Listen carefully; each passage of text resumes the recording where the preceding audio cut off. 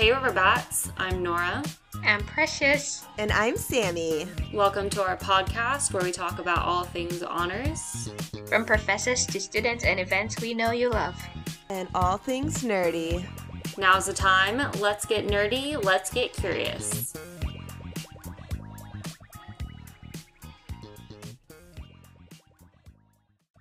Hey Riverbats, welcome to the Honors Professor Edition. Today we're going to be chatting with Dr. Thomas from the English department. Dr. T has taught classes from the post-apocalyptic literature to classic contemporary science fiction. She's also the author of the Science Fiction Handbook with M. Keith Booker. And today interviewing her will be Mia and Nora. How are y'all doing? Pretty good. How about the other one? Doing great today. Dr. T. Glad to be here. Yeah. Good. So usually to get this started, we'll ask you some icebreaker questions to get the conversation going and before we dive into the meaty part of the pod. So I guess, Nora, do you want to take it away? Yeah, so Dr. T, I took apocalyptic literature with you, which was by far one of my favorite classes. Promise I'm not just sucking up. So to start this off, what is your favorite apocalyptic theme or genre? So when I think about apocalypse, or as you know, I arranged it in the class, I arranged it by agents. So the apocalyptic agents, so nuclear, pandemic, catastrophic climate change or eco collapse, non-nuclear technology, alien invasion, what have you. I would say of those, I really enjoy it when we screw things up, when we're actually trying to make things better. Mm-hmm. So biotech is one of my favorites, right? We are messing around in our genetic code in this effort to make us better humans, and things go terribly awry, and we're the reason for our own demise. Although you could say that about a lot of the agents, obviously nuclear, even pandemic, because of the incursions that we have in the natural world, and we bring those pathogens to us, of course, climate, etc. But I don't know, I find something particularly fun about biotechnology, and I always love a good, alien invasion. Yeah. Oh yeah. I feel like the biotech ones are the most definitely going to happen. Like in our class, you talked about mosquitoes that they're releasing in Florida. We're already doing it. Yeah, exactly. Yeah. Monkey human embryos, anyone? That seems like I possibly remember, a bad idea. Is that actually we happening? talked about that. Yeah, we talked about that in our first pod with Hickox, remember? About how they're trying to swap genes with different kinds of primates and stuff. Wow. Yeah, I think for organ donation, which makes it even more likely that some kind of organ donation, wink, wink. Yes. Exactly. Well, I think also sometimes these things go into zombie apocalypse kind of stories. And so we want to know, what is your zombie apocalypse survival plan if you have one? Or if there's another survival plan you have that you want to share, we're happy to hear it. Well, I'm definitely gonna disappoint you here because I don't have a zombie apocalypse survival plan, because I should not admit this so early in the podcast, but I'm sort of not down with zombies at all. And the reason is sort of ridiculous, which is that I just don't find them that plausible. Really? Now, I'm teaching science fiction and fantasy, but for some reason, zombies just don't seem that plausible to me. Reanimated humans, no. So even in the zombie literature, right, you start to have these biomedical explanations for it, which probably the first one was I Am Legend, which was by Richard Matheson. And that's really more about vampires than it is zombies, but the vampires act like zombies, and Romero took that as his inspiration for Night of the Living Dead, which is, of course, about zombies. And then later it becomes more interesting as it moves from the bacteria, which causes vampirism, in I Am Legend, to viruses as an explanation for zombies. And so to me, I almost find those epidemiological explanations more interesting than the zombies themselves. I mean, give me a literate vampire any day rather than a grunting zombie. Although I do acknowledge that the zombie as a metaphor is really interesting when you look at it over time, what it represents, our preoccupations as Americans, etc. But yeah, I don't have a zombie survival plan because I don't believe that particular apocalypse is going to come to pass. It's really funny you say that, though, because that's actually the only apocalypse I've ever prepared for. With friends, we have a plan in the case of a zombie apocalypse. Plan, especially because 28 days later, the whole rabies Right. thing turning into Mm-hmm. Virus. Yeah. Yeah. But maybe I guess it's also because it kind of is the apocalypse that's the easiest to plan for, because I feel like there's been so many films about it that we know what to expect in the case of a zombie apocalypse. Right. I mean, you could almost like just have a cliched list of, you know, this is how you survive it. Of course, none of us survive it. We all die and become zombies ourselves. So it's Not completely me. useless. Very Not true. Nora. Nora's saying no. Not Nora. No, I will definitely survive, but okay. What is the latest book that you've read? Or what are you reading? So the latest book I read was called Riot Baby, and I have to look at the name to not mutilate the pronunciation here. The author's name is Tochi Onyebuchi. And so this was sold to me as African speculative fiction, and that's kind of been an interest of mine. I've always been interested in African post-colonial fiction, but there's really been an explosion in African speculative fiction, and there's even this sort of niche argument among science fiction writers and critics about Afrofuturism versus African futurism. Afrofuturism, the idea is that it's mostly centered in the West, particularly the United States, whereas African futurism takes its locus in Africa, right? So, you know, and there's a ton of different pieces out now from a variety of different African countries. So this was sold to me as African speculative fiction, but when I started reading it, I realized that the author is Nigerian American, and that it takes place in America. And in fact, the riot in question, the Riot Baby, he's born during the Rodney King riots in LA in 1992. And so this story, it's a pretty short novel, I would say. It's only, I would think, almost a little bit longer than a novella, but it really is kind of examining more recent race relations through the eyes of this character who's born during those riots. He's sort of forged in that violence. But his sister has these, I don't know, almost unimaginable powers. Like she's has telekinetic powers, and she's psychic, and she can move all across the world. She can teleport anywhere. But the tragedy is that she can't really remove her brother from his situation, and he's incarcerated for at least 8 years. But the book points, I think, toward the end, toward a sort of reckoning in terms of race relations. So it's not what I signed up for exactly. I was looking for African futurism, but it's an interesting book. So. I thought it was funny that you had just mentioned that the writer is from Nigeria, because this reminds me of a conversation we had about writers from the African continent, and we had a hard time finding writers that weren't from Nigeria. Yeah. Why is that?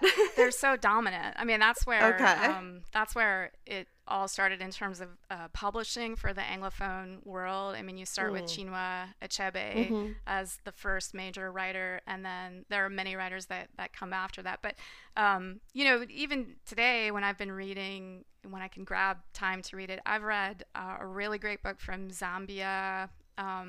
I really enjoy Lauren Bukes, who's a South African writer.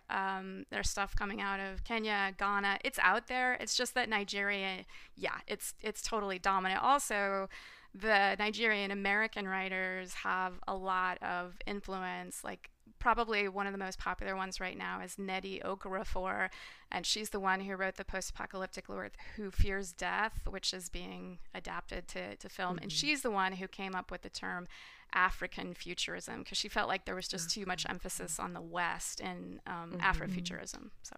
Okay, cool.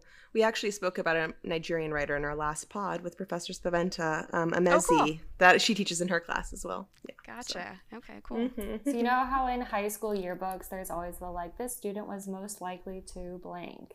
What do you think that yours would have said? Well, so I was a drama nerd. So I was president of Thespians. I was president of Drama Club.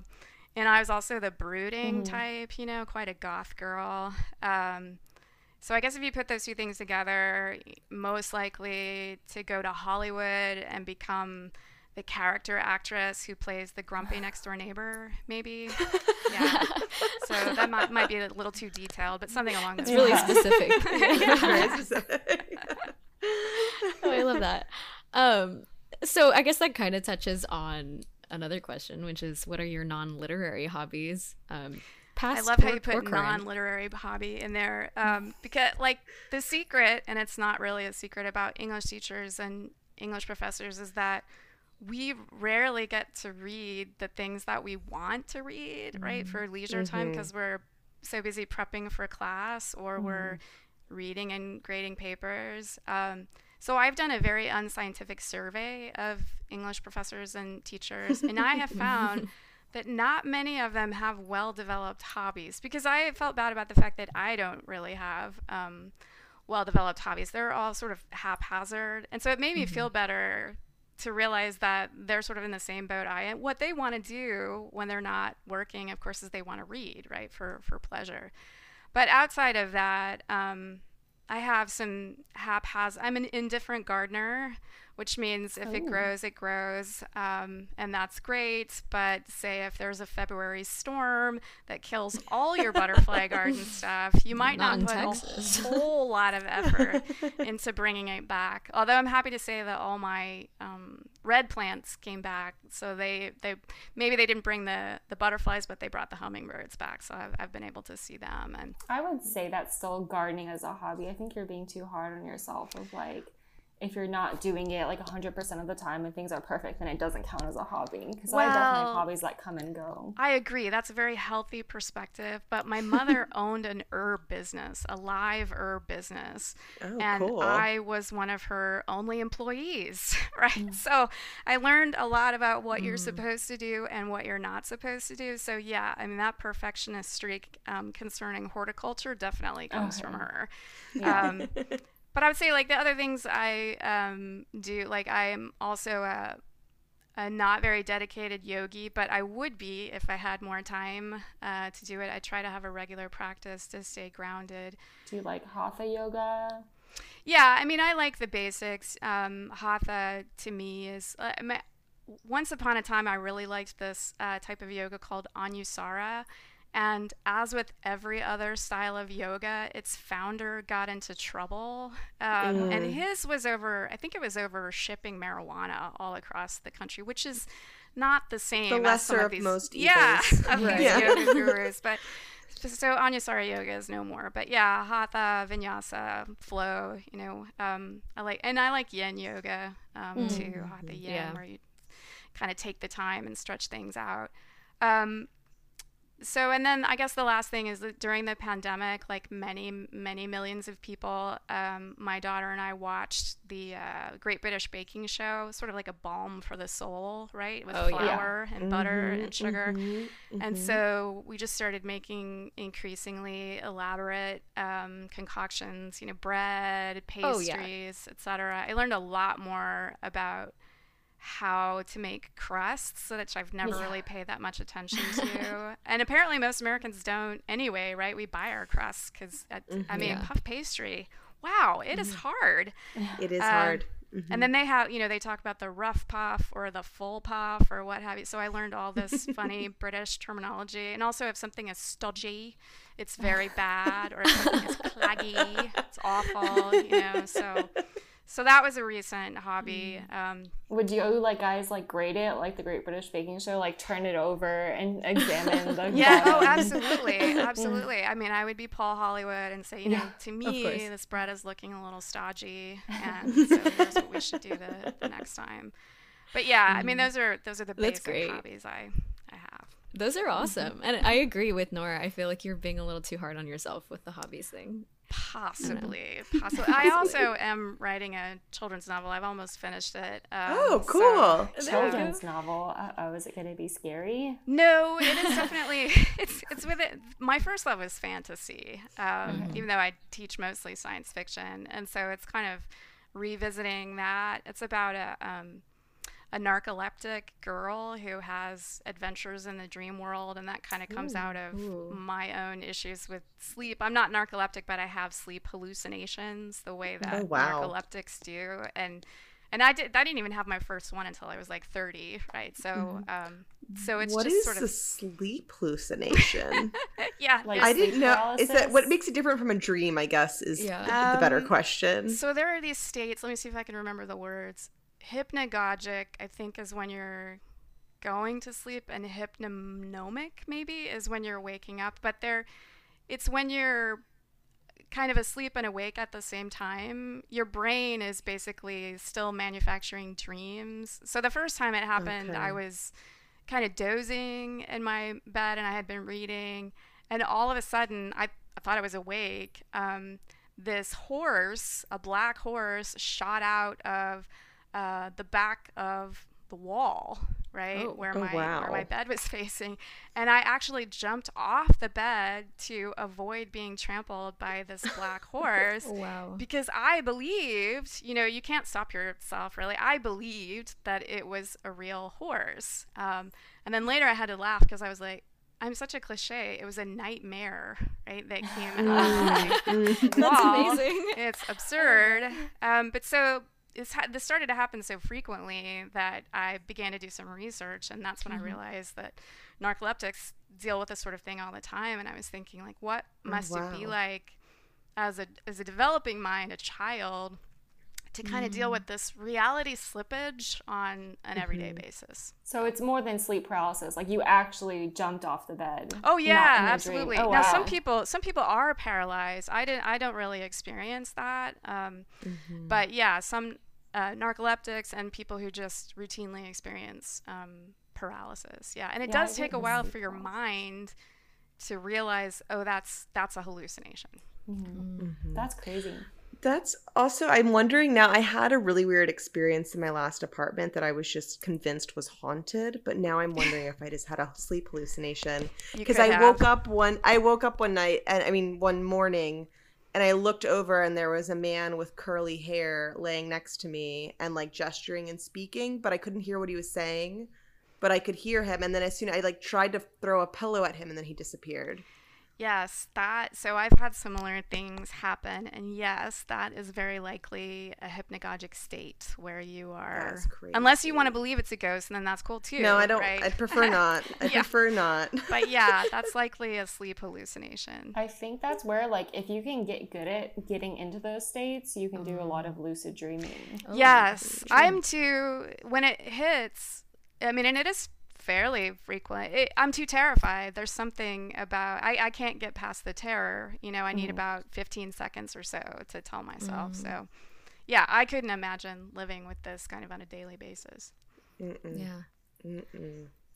Well, earlier you were talking about your daughter.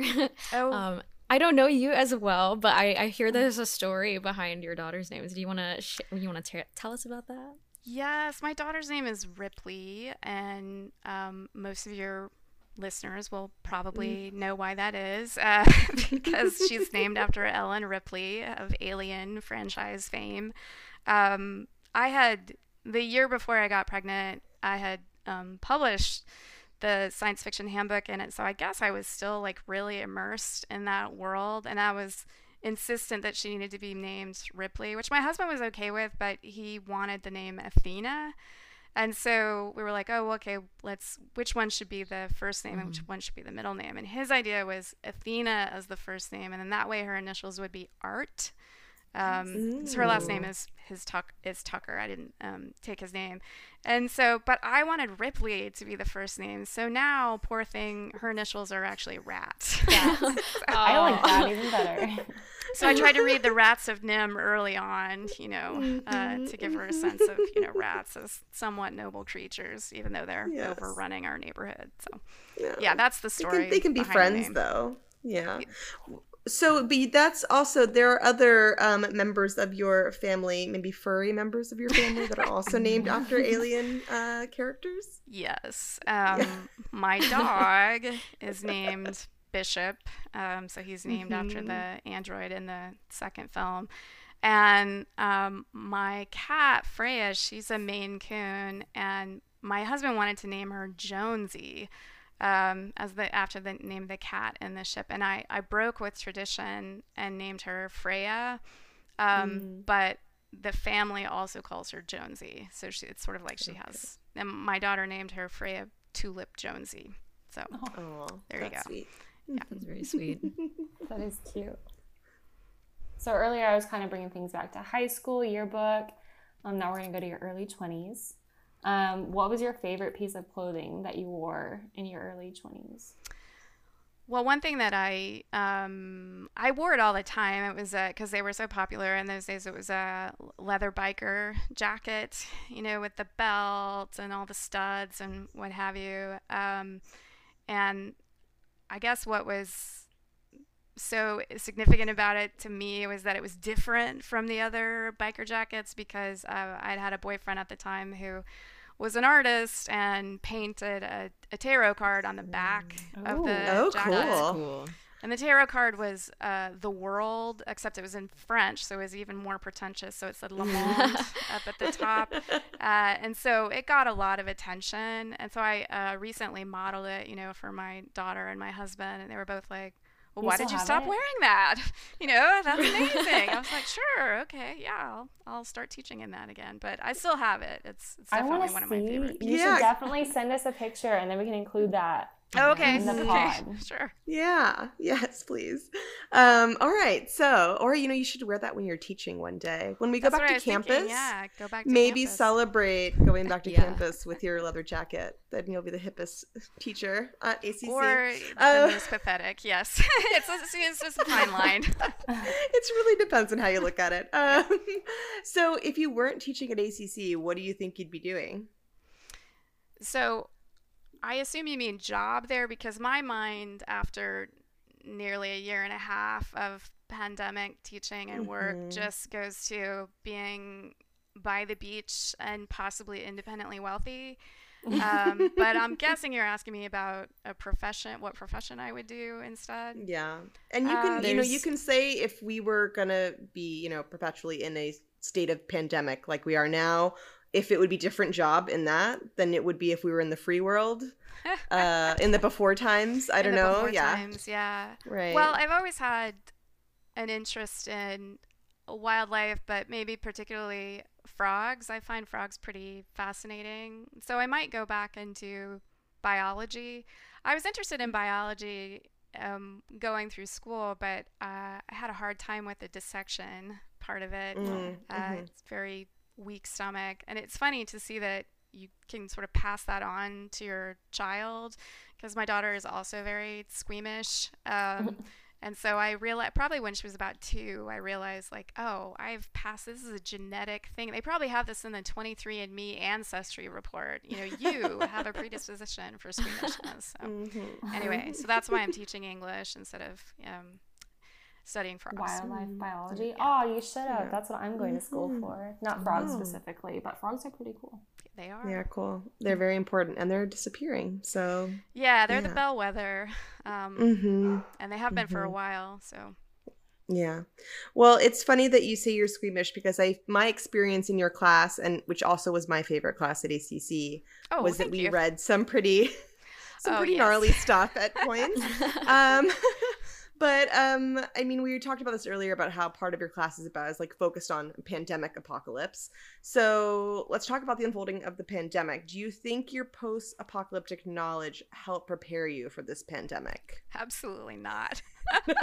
So post-apocalyptic, so pandemics in apocalyptic literature, they usually follow a couple of different tracks, right? So there's my dog. So one track is that the pandemic is a useful device to eliminate most people from the planet so that you have a hardy band of survivors who forge a new way of life together that, is better than the old way of life, etc. And then the other one is that it focuses on transformation. So that's transformation in a negative sense, like with zombies, or sometimes it's transformation in a kind of an evolutionary way. The virus is an agent of evolution. We've been co-evolving with the things, since we've first stepped out of the ocean and before. So sometimes you'll have texts that will really emphasize the transformative aspects in a positive way. But neither of these scenarios really prepared me for anything. What prepared me was the fact that my dissertation was on viruses in popular culture. And so I did some examination of Can you hear my dog barking like a crazy Yeah, but person? that's fine. We have all of our animals make appearances in some of these pods. So okay. Well, that's good to hear. But I did my dissertation on virus as cultural metaphor, et cetera. And so I did some research on actual pandemics, outbreaks, et cetera. And that's more what prepared me. In fact, I started ordering masks in like late January or early February because I knew what was coming just based on the research I did. So that probably prepared me more than anything else. Yeah. What about kind of like, I feel like in a lot of the literature things, it's the same kind of stuff that we experience with like the government not responding properly, or some people being like, oh yeah, this is happening, we should do stuff. And then the other half of the population being like, it's fine. Did any of that kind of pop up? Well, yeah. Like, I mean, I just chalked that up to human nature a little bit. Yeah. And I guess we knew who our president was before the pandemic. Right. Right. Exactly. I mean, I thought that Americans would handle it badly just because we don't have any real experience with a pandemic that's less than 100 years old. Right? The diseases that they've called other pandemics, they haven't really touched us as much. And this is the first one since, the flu of 1917 and 18. So, yeah, I thought we would not do well. What really surprised me, though, we were talking about the CDC earlier, that the CDC as a government agency was a crackshot agency which designed pandemic protocols for all of these different countries across the world, had these amazing teams of epidemiologists, virologists, virus hunters, etc. So to have them fail right out of the gate, with the contaminated tests, that actually shocked me. I mean, I didn't have a lot of faith in the American public, but I did have this naive faith in the CDC. So when that happened, and then they'd never seemed to regain their footing, even up until this point. I don't know. That was a little shocking, I guess, for me. Yeah. Well, I feel like a lot of people just felt they could trust the CDC, and then it turns out maybe we just have to come up with our own ideas. Maybe more of us should be reading your work, and then we'll know better how to handle the pandemic. Yeah.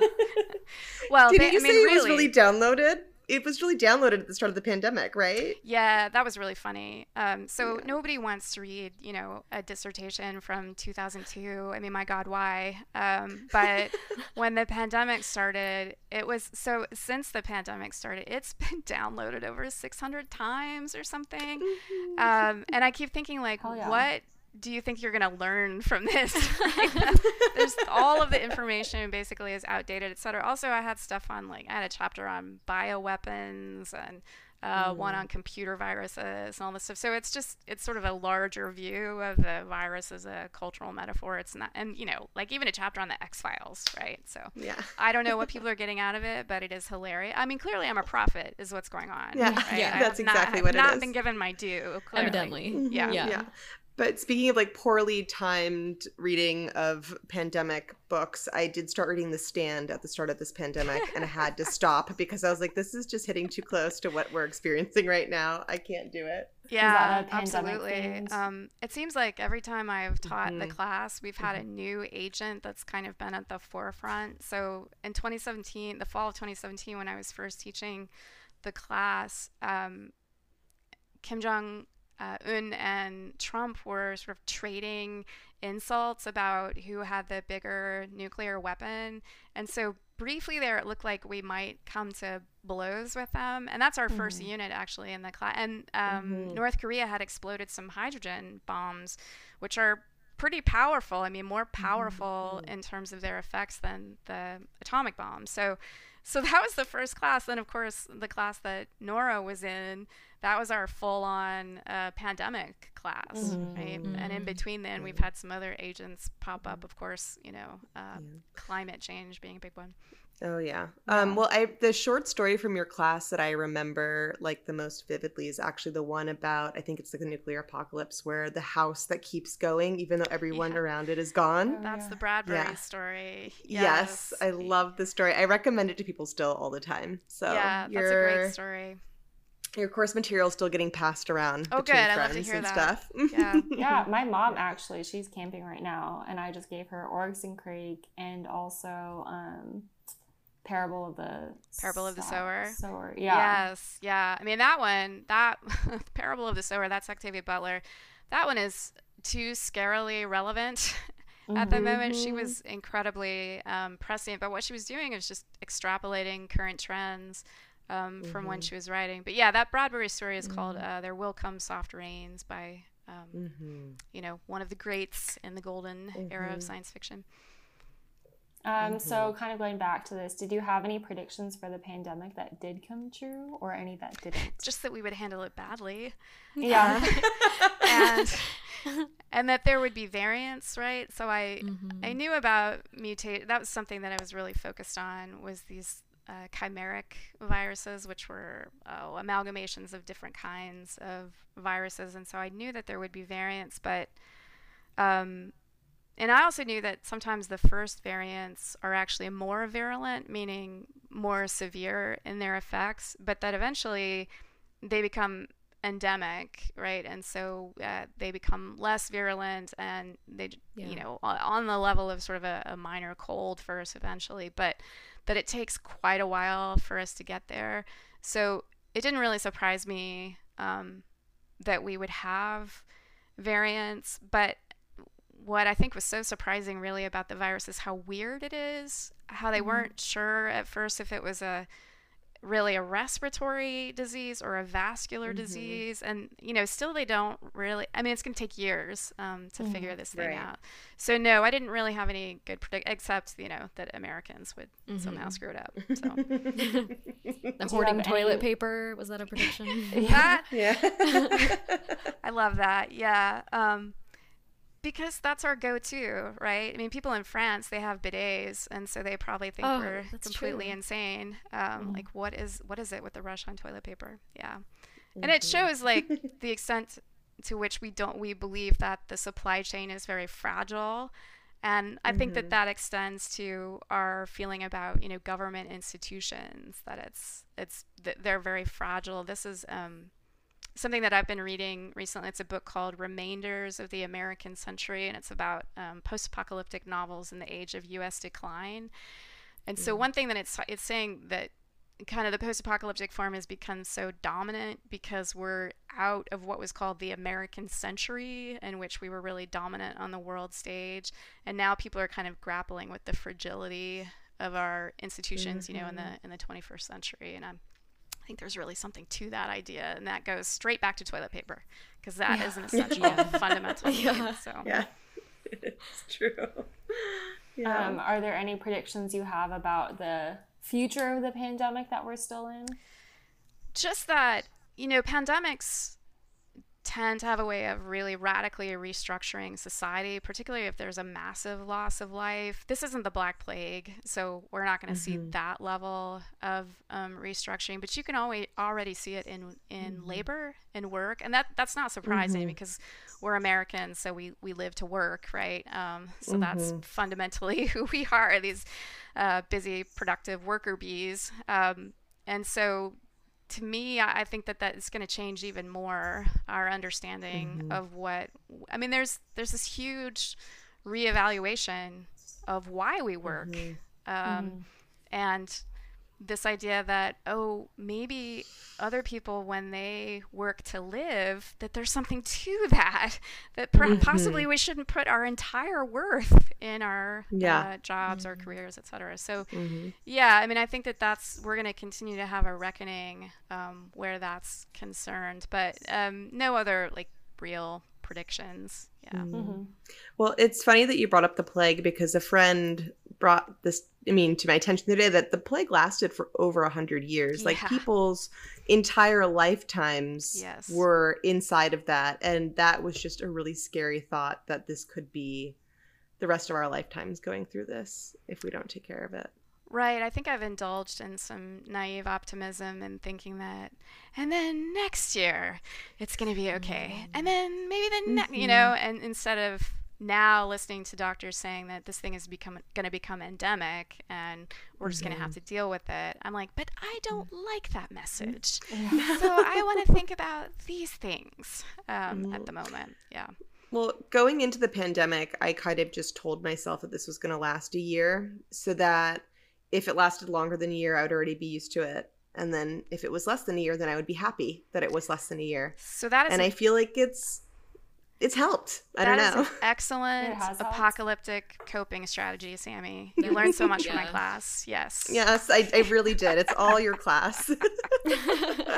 But no, I mean, that really, that mindset is really, really helpful in terms of just, preserving your mental health, if nothing else. Mm-hmm. Yeah. Well, I just wanted to stop trying to fight the scenario that we are living in now. Right. And try to, just cope with it as best as possible. And I did actually reference a lot of when I was thinking about what we were going to do, I did think about the books in your class and your lectures, so it did really help me a little bit. Well, I'm happy to hear that. I always tell students though on the first day of class, this is not a prepper class. I mean, your teacher would be the first one who would be killed, right, in whatever scenario it is. So, but it was funny because at the end of the semester, last semester, one of my students said, you said that this wasn't a prepper class, but secretly it really is because the literature, is showing you all of these strategies.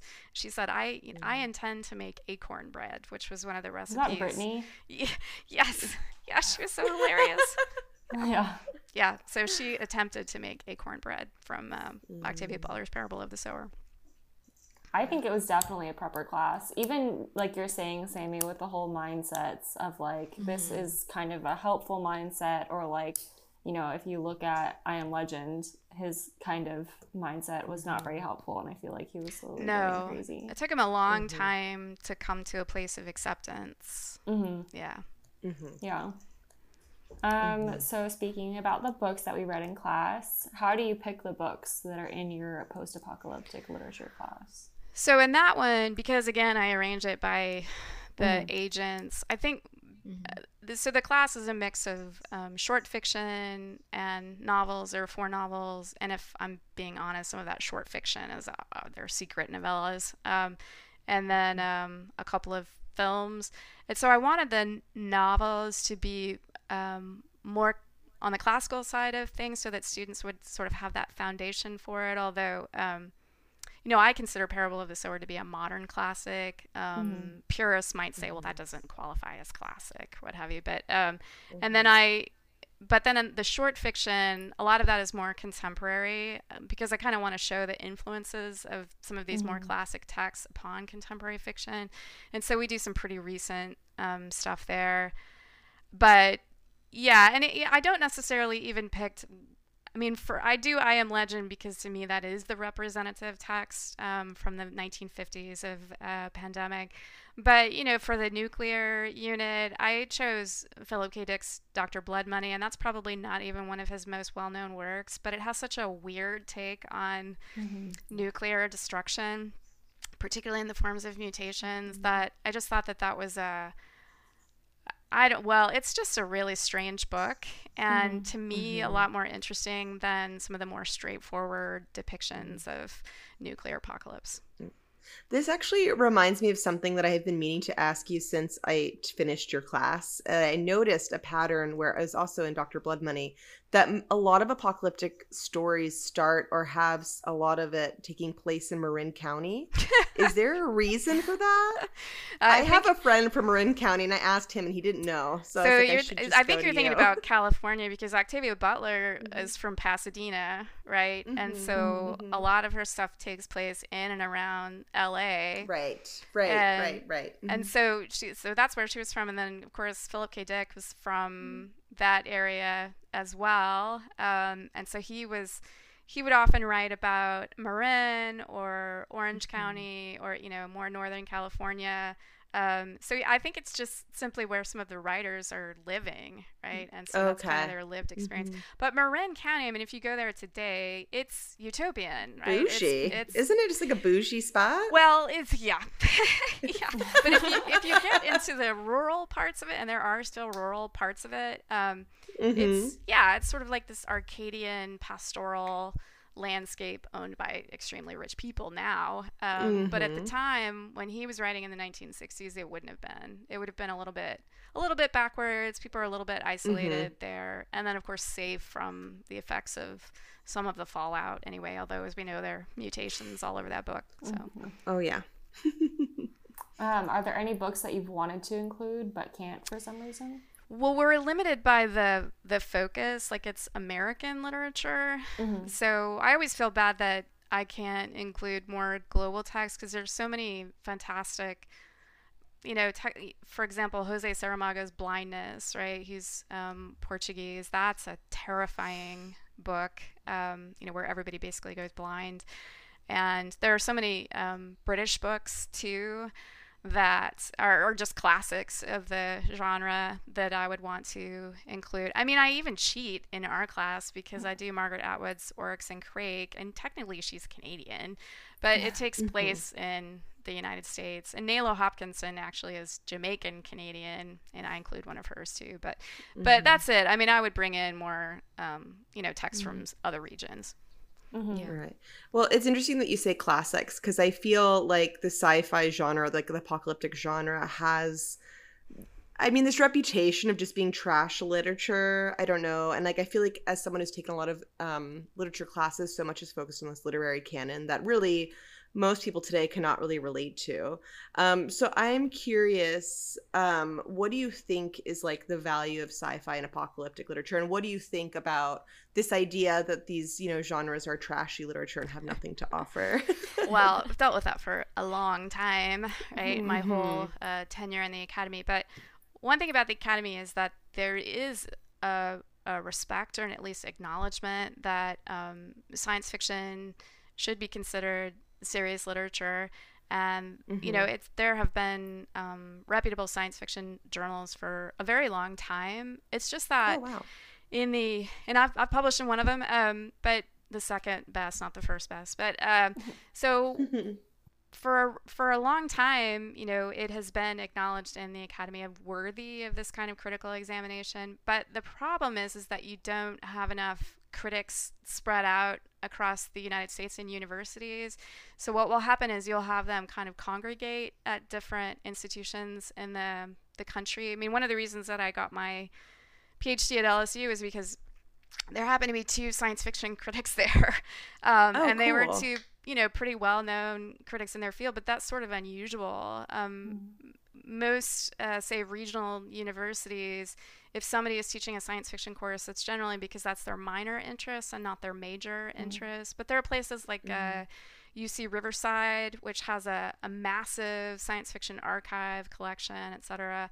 I've always thought it was unusual that UT, we have the Harry Ransom Center, and we have this amazing science fiction collection, but we don't really have any devoted, that I know of, science fiction critics at UT at the moment.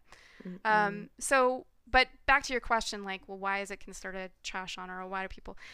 Because there is a prejudice on the part of the reading public that we've all grown up with, which is that 19th century social realism conventions are the de facto literary genre that is serious, right?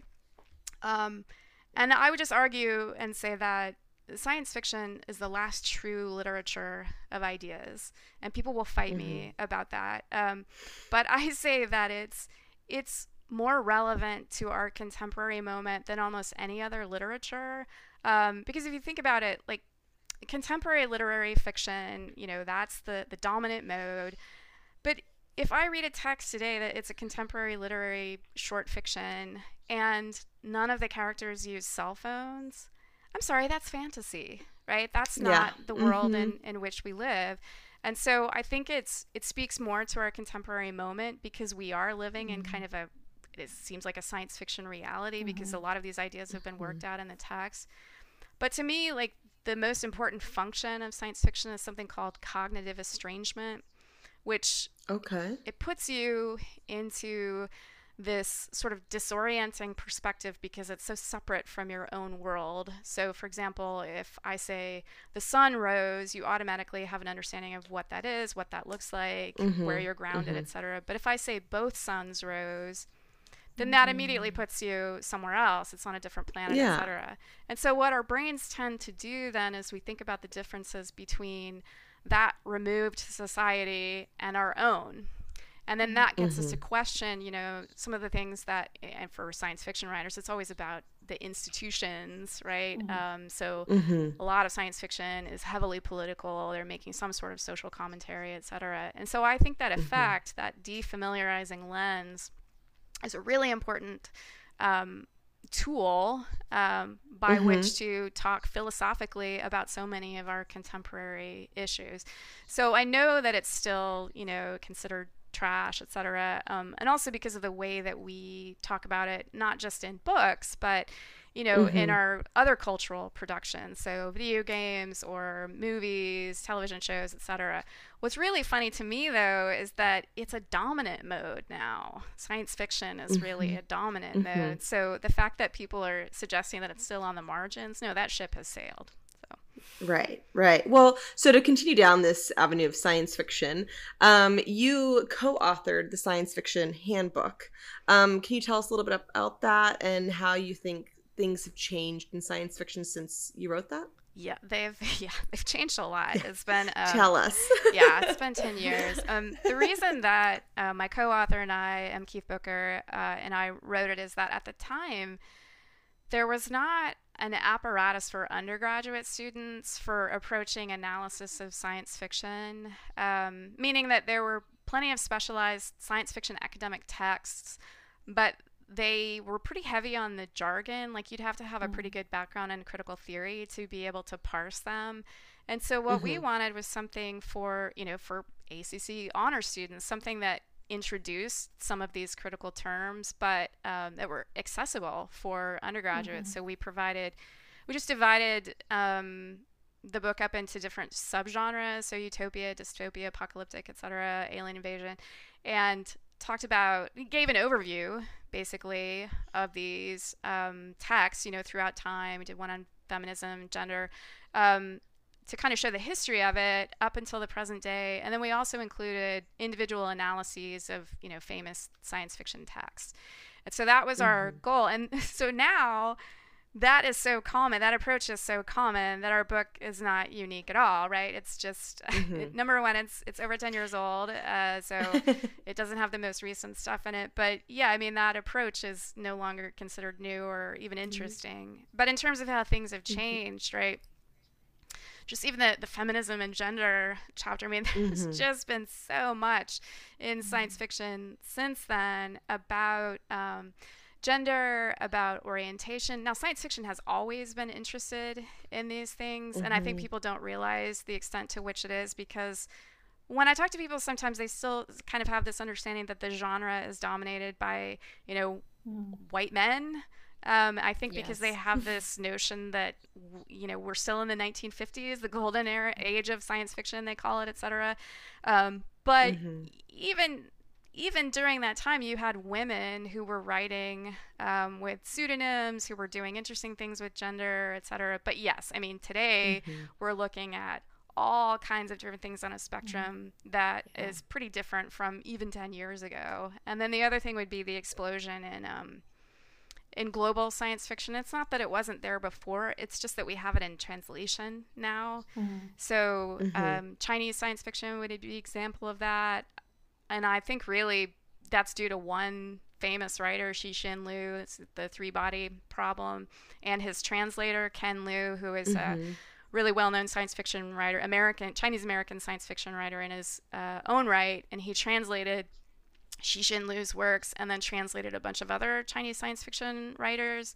And the reason that we have all of this Chinese science fiction on the stage is basically because, well, not to put too fine a point on it, but basically because their government has allowed it, right? In other words, this sort of thing wouldn't be allowed to go out in the world unless it were sanctioned by the government. So that the explosion there, and then the explosion, as I said, in African speculative fiction. And so, yeah, I mean, there's so much out there. It's sort of embarrassing, right? How paltry, you know, our view is. But I was telling you, I was reading this book about the remainders of the American century. It was this post-apocalyptic thing, and I was coming along, and there we were in a few footnotes. So I was like, okay, we're still relevant, sort of. Yeah. So anyway. Well, also 10 years doesn't seem that old, but I guess now time is very different from when, and just because, how it used to be measured. Well, yes, and because there's a fire hose of speculative fiction out there, right? I mean, you can't keep up with it. I can't keep up with it. Students will often say, have you read this? Have you seen that, etc.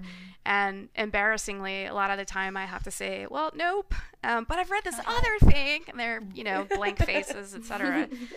So there's this overall kind of fragmentation, I think, both in the publishing industry and I mean just in terms of like our own cultural literacy. If none of us are all watching the same television show, right, then we don't have that basic cultural literacy. But so like if you all watched Rick and Morty, right, we could talk about the science fiction tropes in that they're constantly making fun of, etc. But you have to have, what is it, Adult Swim, Cartoon Network or something to be able to access that. So yeah. So are there any apocalyptic writers or titles that you think everyone should be reading right now? Oh, that's a good question. I guess, so N.K. Jemisin's The Broken Earth trilogy, that's, talk about relevant to our contemporary moment, The Broken Earth trilogy. Yeah. So that's one that has won a lot of the awards. She's often talked about as Octavia Butler's heir, or kind of her literary heir. I don't really happen to agree with that because I think their themes are pretty different. But in the Broken Earth trilogy, you have a far future Earth. It's kind of it's a fantasy in which there are these cataclysms that happen, once every 75 years, 100 years, and everything is destroyed again, and this continually happening. So you have, and they're destroyed because the Earth is broken. It's unsettled, and so you have these tectonic plates shifting around and volcanoes and all the rest of it. And so there are these characters in the stories that can manipulate this sort of earth energy below the surface. They're called origins, but they are, because people are so afraid of them, they're terribly discriminated against. So there's this kind of race parable in there in the way that they're used and kind of even enslaved in order to do work for other people. So a lot of people really enjoy that trilogy. I would say, for me personally, one of my favorites in recent years is Jeff Vandermeer's Born from 2017. You might know Jeff Vandermeer for his Southern Reach trilogy. Annihilation, the first book of that, was made into a movie a few years ago. But I think Born is his masterpiece. And so, Sammy, it looks like you've read Born. Yes, I did, because I started that apocalyptic the book group, book club, after your class, and we did read that, and it was fantastic. And I actually just recommended this to a friend. And I'll have you know that it actually has a wait list at the Austin Public Library. Oh, wow. Some people are reading it. Okay, that's very cool. Yeah, I mean, it's one of those biotech post-apocalyptic works, because the character is living in what used to be a city that had this corporation that was involved in all kinds of biotech, and then of course it just leaches out into the surroundings and transforms things. There's a giant flying bear. And then the character Born is basically just like this charming blob that the main character meets, but that as it grows, you find out that it's sort of a charming murdering blob. But for some reason, you still really love the character. I don't quite know how to explain it, but it's genius. So yeah, Jeff Vandermeer's Born is definitely a favorite of mine. Yeah. Do you have a favorite science fiction trope that you kind of think? I would say no, probably no, because I like to be open-minded, because I will sometimes because I was thinking about the opposite. Like, I recently picked up a space opera, and space opera is not meant to be pejorative, right? That just tends to be the term associated with it. So soap opera in space, but that's not really it. It's just about intergalactic adventures. But some of the more recent ones I have found very, very tiresome, because it just seems like elevated court antics in space, right? Courtroom antics and nobility and what have you. And I honestly could care less. But that seems to be really popular at the moment. So yeah, I'm going to try to be as open-minded as possible and say I don't have a favorite, right? I don't necessarily seek them out. They all have something to offer. Yeah. Yeah. So you have your animals and daughter named after characters in Alien. So what do you think about aliens? Do you think that there are other worlds out there? Oh, absolutely. Yeah. I mean, just statistically speaking, there have to be other worlds with, I mean, maybe not advanced civilizations, but it seems like just playing the odds that there would be. Yeah. Yeah. Do you think if aliens came... Oh, sorry, Sam. No, I was just saying, I saw a really funny meme the other day because now that all the billionaires are going to space, that all of the UFO sightings that we have are just billionaires from other galaxies that are coming to see us. So they're just slumming, is what you're saying. Yeah. Basically, yeah. Sorry, Nora, go ahead. No, you're fine. Do you think if aliens did come to this Earth, we would be in like a Mars attack situation, or would they be friendly, or are they already here and we're in a they live situation? Well, I have sort of a cynical view about that. It's more like I'm not sure if you're familiar with there's a book called Roadside Picnic. It's a Soviet era book written by a couple of brothers, the Strugatsky brothers.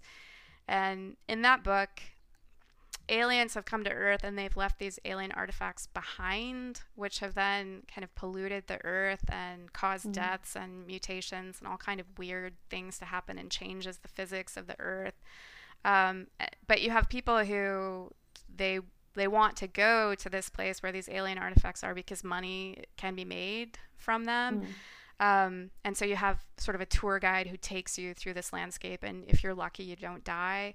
But it comes out kind of in the end that those alien artifacts are there just because aliens were using Earth as a sort of pit stop, a roadside picnic. So they don't really know or acknowledge that there's a civilization on Earth because we're too far beneath their notice for them to even acknowledge our presence. So I guess that's how I would see it. Like if they came, it would just be a roadside picnic for them. Yeah. I like this. That. This reminds me of like Steven Universe with my daughter loves that show. Yes, she absolutely adores it. Yeah, the crystal gems, the gems. Are protecting the humans because all of the other gems just want to colonize the planet and don't even care that there's they're wholly uninterested in it. Yeah. I never heard of that, but I'll look it up. That's a plausible take. Yeah, it's the same. So the Steven Universe folks are I think it's one of the women who was working on Adventure Time, right? And she moved from Adventure Time to Steven Universe. So she's one of the original creators of Adventure Time, which I adore Adventure Time. So. Yeah, no, that Adventure Time is fun. Adventure Time is fun. So speaking of, the apocalypses that we might be currently experiencing, one of which is the pandemic, but another one is environmental apocalypse. I mean, just in the month of July, we've been hit with so many things worldwide. And the environmental apocalypse is a really big theme in your class. So, given the state of the world, how do you feel literature plays a part in how we process these catastrophes? Well, normally I would say that you experience that cognitive estrangement, but you only experience when the literature is different enough from your own experience to be able to look at the differences between the two. But now we're getting pretty close to the scenarios painted in those works, and so then the cognitive estrangement disappears a bit. But in terms of processing it, I mean, Bill McKibben, the environmentalist, said that we should have operas in which catastrophic climate change is the subject.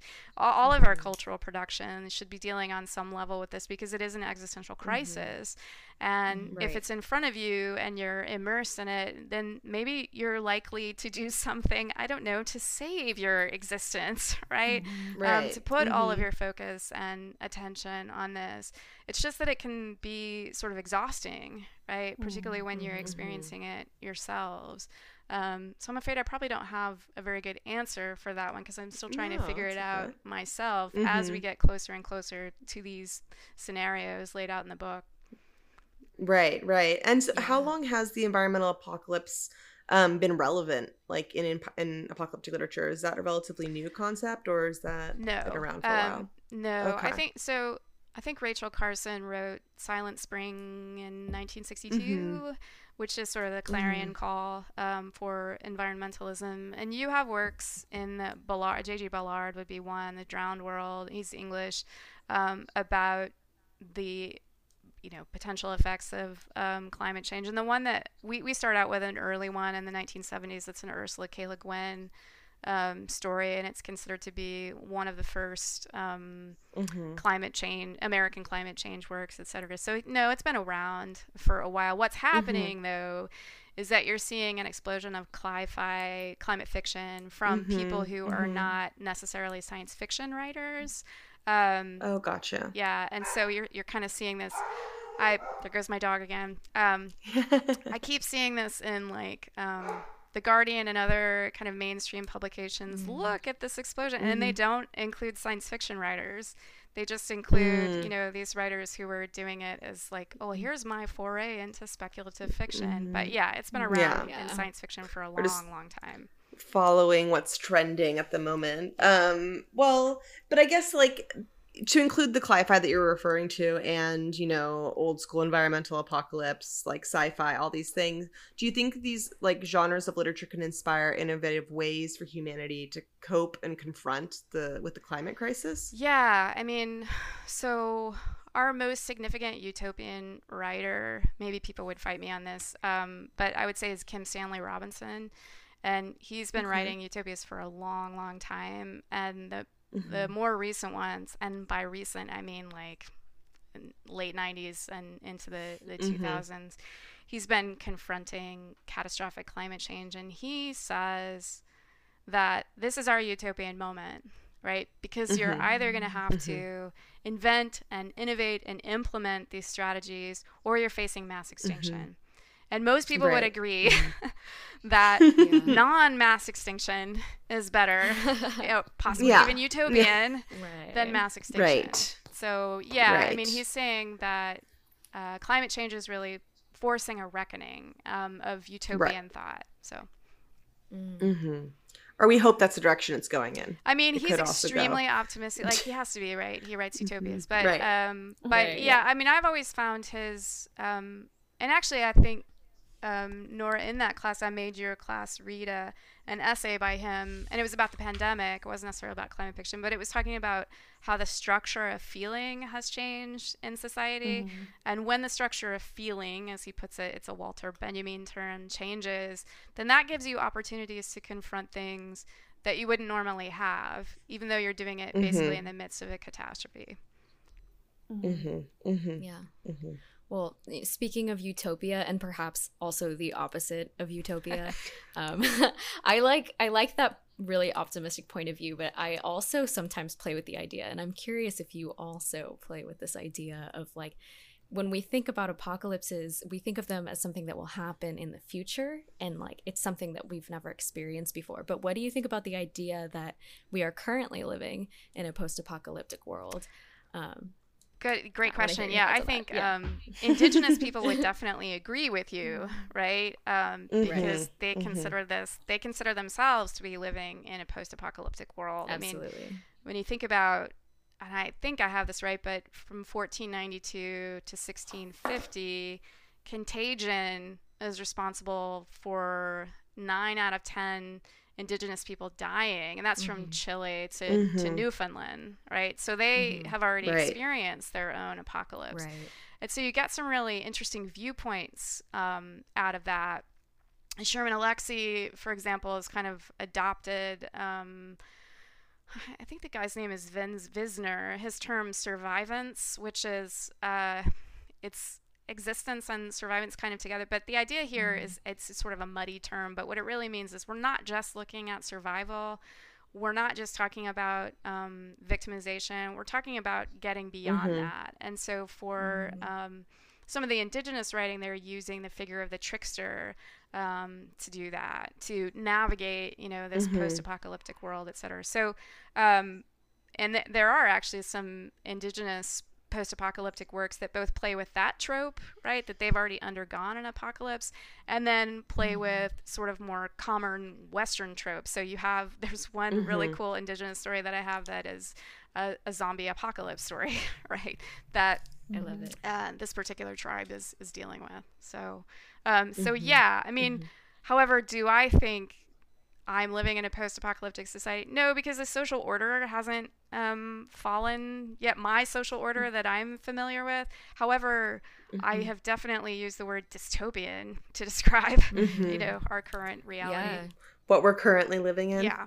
Right. I've been thinking about that throughout this entire podcast, just that like we have such a we have such a specific idea of what it means to have like a normal life, and so anything that is outside of that, like you were talking about, anything that is cognitive estrangement for us from the like standard American way of living feels unprecedented and feels apocalyptic or dystopian. But for a lot of people, that's not even really their reality. Absolutely. So. I mean, in the book that I'm reading, the title of it is Remainders of the American Century, and those remainders are the things that are pre-apocalyptic that persist into the post-apocalyptic era, and those remainders tend to be the things that supposedly kept us grounded, or that was represented mainstream American identity.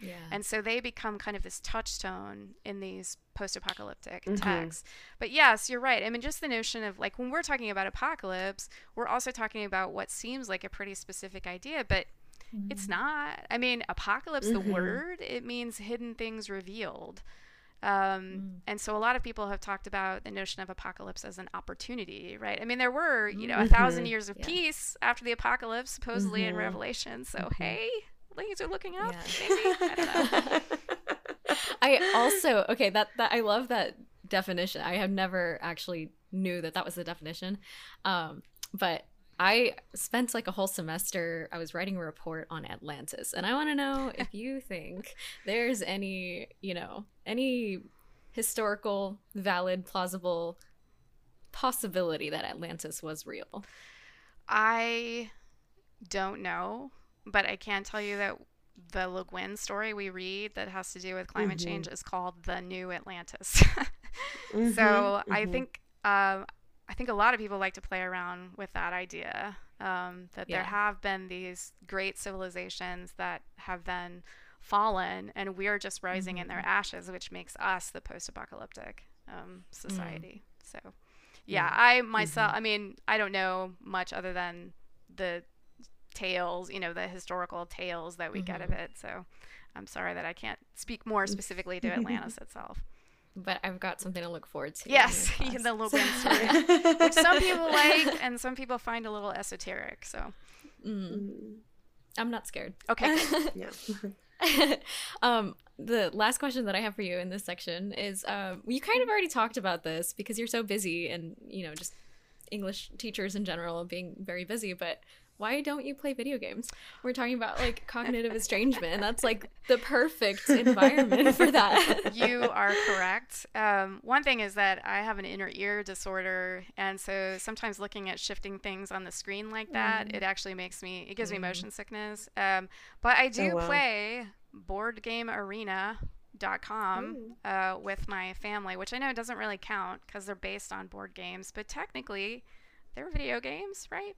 I agree 100%. But yeah, you're right. I mean, I would love to dive down deep into Fallout or Cyberpunk 20. I don't know what it is now, 2077 or something like that. But yeah, I don't really have the time to devote to that. Yeah, that's fair. Yeah. In another universe. Yes. In an alternate universe. In my other independently wealthy living by the beach alternate lifestyle, yes. You'd be a total gamer. Yeah. A Dr. T Twitch streamer. I love it. Yes. All right. Well, so I think now we're probably going to get into the honors program generally. We have some questions for you about that. Guess I'll let Mia continue a little bit longer with her questions. Yeah. So what's something that you think that the honors program has made possible for its students? Well, it has made possible boutique curated classes at a cut rate price because you do not have to pay extra to take honors classes, to be, in these classes that are like, that have a seminar style in which you have close interaction with like-minded students who are interested in the same things you are, with your instructor. There are different types of experiential learning that you get to do in some honors classes that are not really available in traditional classes. And I think the community that develops in these classes, this intellectual community, there's no, I think, overestimating how significant that is for students who sometimes feel alienated in classrooms where it just seems to be all about getting the material down, regurgitating it, getting the grade, and moving on. Yeah. Right. I totally agree with that from my personal experience. I'm glad to hear that. And if you could take any honors course taught by another professor, which one would you be interested in and why? Well, that would be the astronomy, life, and the universe. Because I am interested in aliens. So I had money on that answer, so thank you. Okay, there you go. You won that. I'm sort of transparent, right? Endel, Michael Endel, the person teaching that class, the instructor, he's also discovered an exoplanet, which I think is, super cool. I would love to be in a class with somebody who's had that experience and could talk about it. But yeah, that would be the class I'd take. An exoplanet? Yeah, just like an Earth-like planet, right? In another solar system. That's cool. Yeah, very cool. Yeah. Is there a dream course that you'd want to teach for honors if you're not already teaching that course? Global science fiction. Yeah, for sure. Is there not a global literature? So there's a world literature. Like we have two sections of world literature. It'd probably be like a contemporary world literature class. But I already teach 2 honors courses. And so if I took a third, I would be the only person taking a third. And then people might start to say, I noticed that she's the chair of the honors program and that somehow she gets to teach 3 classes. So I don't want to invite that kind of scrutiny, Yeah. That makes sense. Special privileges. Yeah. Yeah. Do you have any goals or wishes for things that you want to see in the future of the honors program? Yeah, I would definitely like to see students able to take an entire course of study at the campus where, they take most of their classes. Right now, many of our classes are scattered across the district, so it's a little bit more difficult for a student to do that unless they're housed at Highland. Highland is probably where we offer the most courses. So I would like to do something like that, and maybe even have something along the lines of an honors college, which is sort of like its own dedicated school. Our program, it's a pretty modest program in comparison to many community college. We just don't have the resources that a number of other programs do. So if the administration is listening, I would be happy to take any of your resources for the honors program. But we will send this directly to them after we're done. Oh, right. Recording. Yes, good. So yeah, and I'd like to see the program raise its profile a bit in the school as a whole, because although I think the ambassadors have done an excellent job in helping us to raise our profile, a lot of students still don't know we exist. Yeah, that's true. Well, I do want to say, though, a lot of people don't realize actually how much you've done for the program. So I think this is a good time right now to spotlight all the things you've done for the honors program at ACC. And, just encouraging like the ambassadors to exist, which is why we're all here. Yes. But so there's the most recent thing that we've been talking about with the program is that there will be an honors scholar tier addition to the program with an honors scholarship. So do you want to maybe just give us a little bit of information about that, so maybe students know what to look forward to? Sure. Yeah, this is an idea that I had, which I stole from other programs, about rewarding students for more investment in the program, because you don't really get anything out of the honors program if you don't take classes. Sometimes students think that they'll get something just from joining it, but no, the benefit comes from taking the classes. But I wanted to find a way to reward more investment and engagement, and so that's when I was looking at some of these other schools that have these different tiers. And so the tier is where you fulfill some requirements and then you get recognition for fulfilling those requirements. And so in our case, it would be you take at least 3 honors courses, you maintain a 3.5 GPA, you engage in leadership activities, and that can be, you have been an officer in a student organization or club, maybe you're an honors ambassador, maybe you have completed our partnership with UT, the Youth and Community Studies Fellows Program, and then also a service component. Maybe you did a service project, or you've taken service learning classes, or you've volunteered with ACC's nonprofit agencies. And so if you complete the Honor Scholar tier, then you'll receive honor cords at graduation. And you'll also, we've just designed it, you'll have a fancy seal on your transcript that says Honor Scholar. Yes. And then you're eligible. Yes, very nice. You're eligible once you've declared your intention to become an Honor Scholar, to fulfill the requirements. You're then eligible to apply for the Honors Scholarship, which we just got off the ground in April. And that we're hoping to distribute in the spring. There's not a lot of money in it, so if you want to donate money, feel free to contact me. We will take your money. But the honors program has never had a scholarship before, which seems absurd, right? Because there needs to be, again, some sort of recognition for students that's actually tangible. Sure, they get so much out of the classes, letters of recommendation, etc. But let's be in line with some of the other programs and offer them these more tangible rewards as well. Oh, that's so cool. Well, so when would students be able to apply for that? You think in the fall, next fall? For the scholarship? This yeah. fall? I'm going to be putting together a scholarship committee this fall. And so then, yes, we would ask students to apply for the fall. We would award them in the spring. Very cool. Awesome. Okay, cool. So we'll also be sure to put that link on if anybody wants to donate to the program. We'll make that accessible to them. Excellent. Yeah, well, awesome. Thank you so much for chatting with us today. This was awesome. I mean, all of us have been looking forward to this since we get to talk to you at work all the time.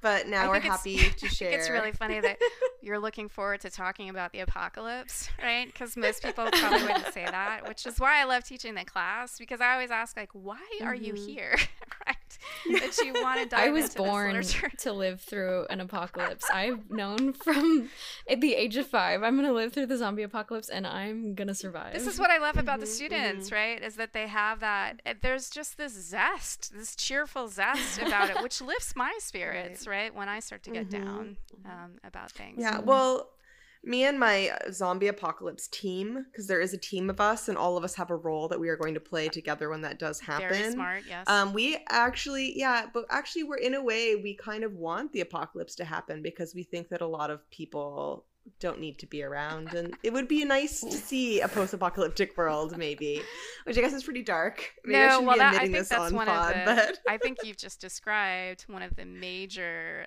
impulses that people have for the apocalypse is that it's a cleansing, right? Which allows you then to restructure. That's why the subtitle of the course is Wrecking and Rebuilding.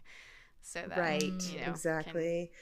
And then what was in there also, like the cozy catastrophe? Yeah. I think I remember this term from your class, right? Yeah. We all kind of, I don't know. We just imagine this cozy catastrophe where it's like all of us and our closest friends living in some commune and sitting by the fire and talking about the before times and Right. And it's cozy and we're all happy. And we certainly don't think about all of the modern conveniences that we've lost. Like, I don't know, the internet. Exactly. Or antibiotics. Right. Video games. Yes. All of those things. That's a good point. Who needs a video game at that point, though? I mean, this is why, though, every apocalypse team has to have a botanist, because I feel like botanists are pretty crucial to surviving the apocalypse. They're key. Really. Yeah. You need a medic, too. A medic, is that why you're trying to recruit Dr. T to your team? Yes. Did I not explain that I'm basically useless? You don't want me on your team. No, but you can be like our knowledge person, you know? Like, I feel like every team has to have someone that can, like, be the storyteller, and I feel like you'd be really good at that. Okay. Well, we'd say, I think you would want to get rid of me after a while when you're like, she doesn't really contribute much to the team, but she's got some jokes here and there. So. I don't know. You told us you're pretty good at making dough now, so that would probably be pretty helpful. That's true. Yep. Yeah. Knowing good crumb. I can make, is yes, very definitely good essential crumb. for the pandemic. Right. Mary Berry has nothing on me. Awesome. Well, thank you so much for chatting with us. I don't know if anybody else has one last thing they want to slip in before we end. This is just going to make me miss our class. I definitely want to try to take your other one just because I really love the conversations that you have. I feel like I'm always really engaged. Well, you were And really everyone should engaged, and I definitely- very much appreciated that too. You had a great class. Go take your class. Well, I hope this is making you really excited, Mia, for your next semester. It Dr. is. T. Yeah. Awesome. I'm happy to have you aboard, All Mia. right, cool. You won't All be right, able to get rid of cool. me. Yeah. All right, y'all. Well, thanks, and we'll hit you up with what's happening next week. And that's it. Yeah. All right, thank you. Mm-hmm.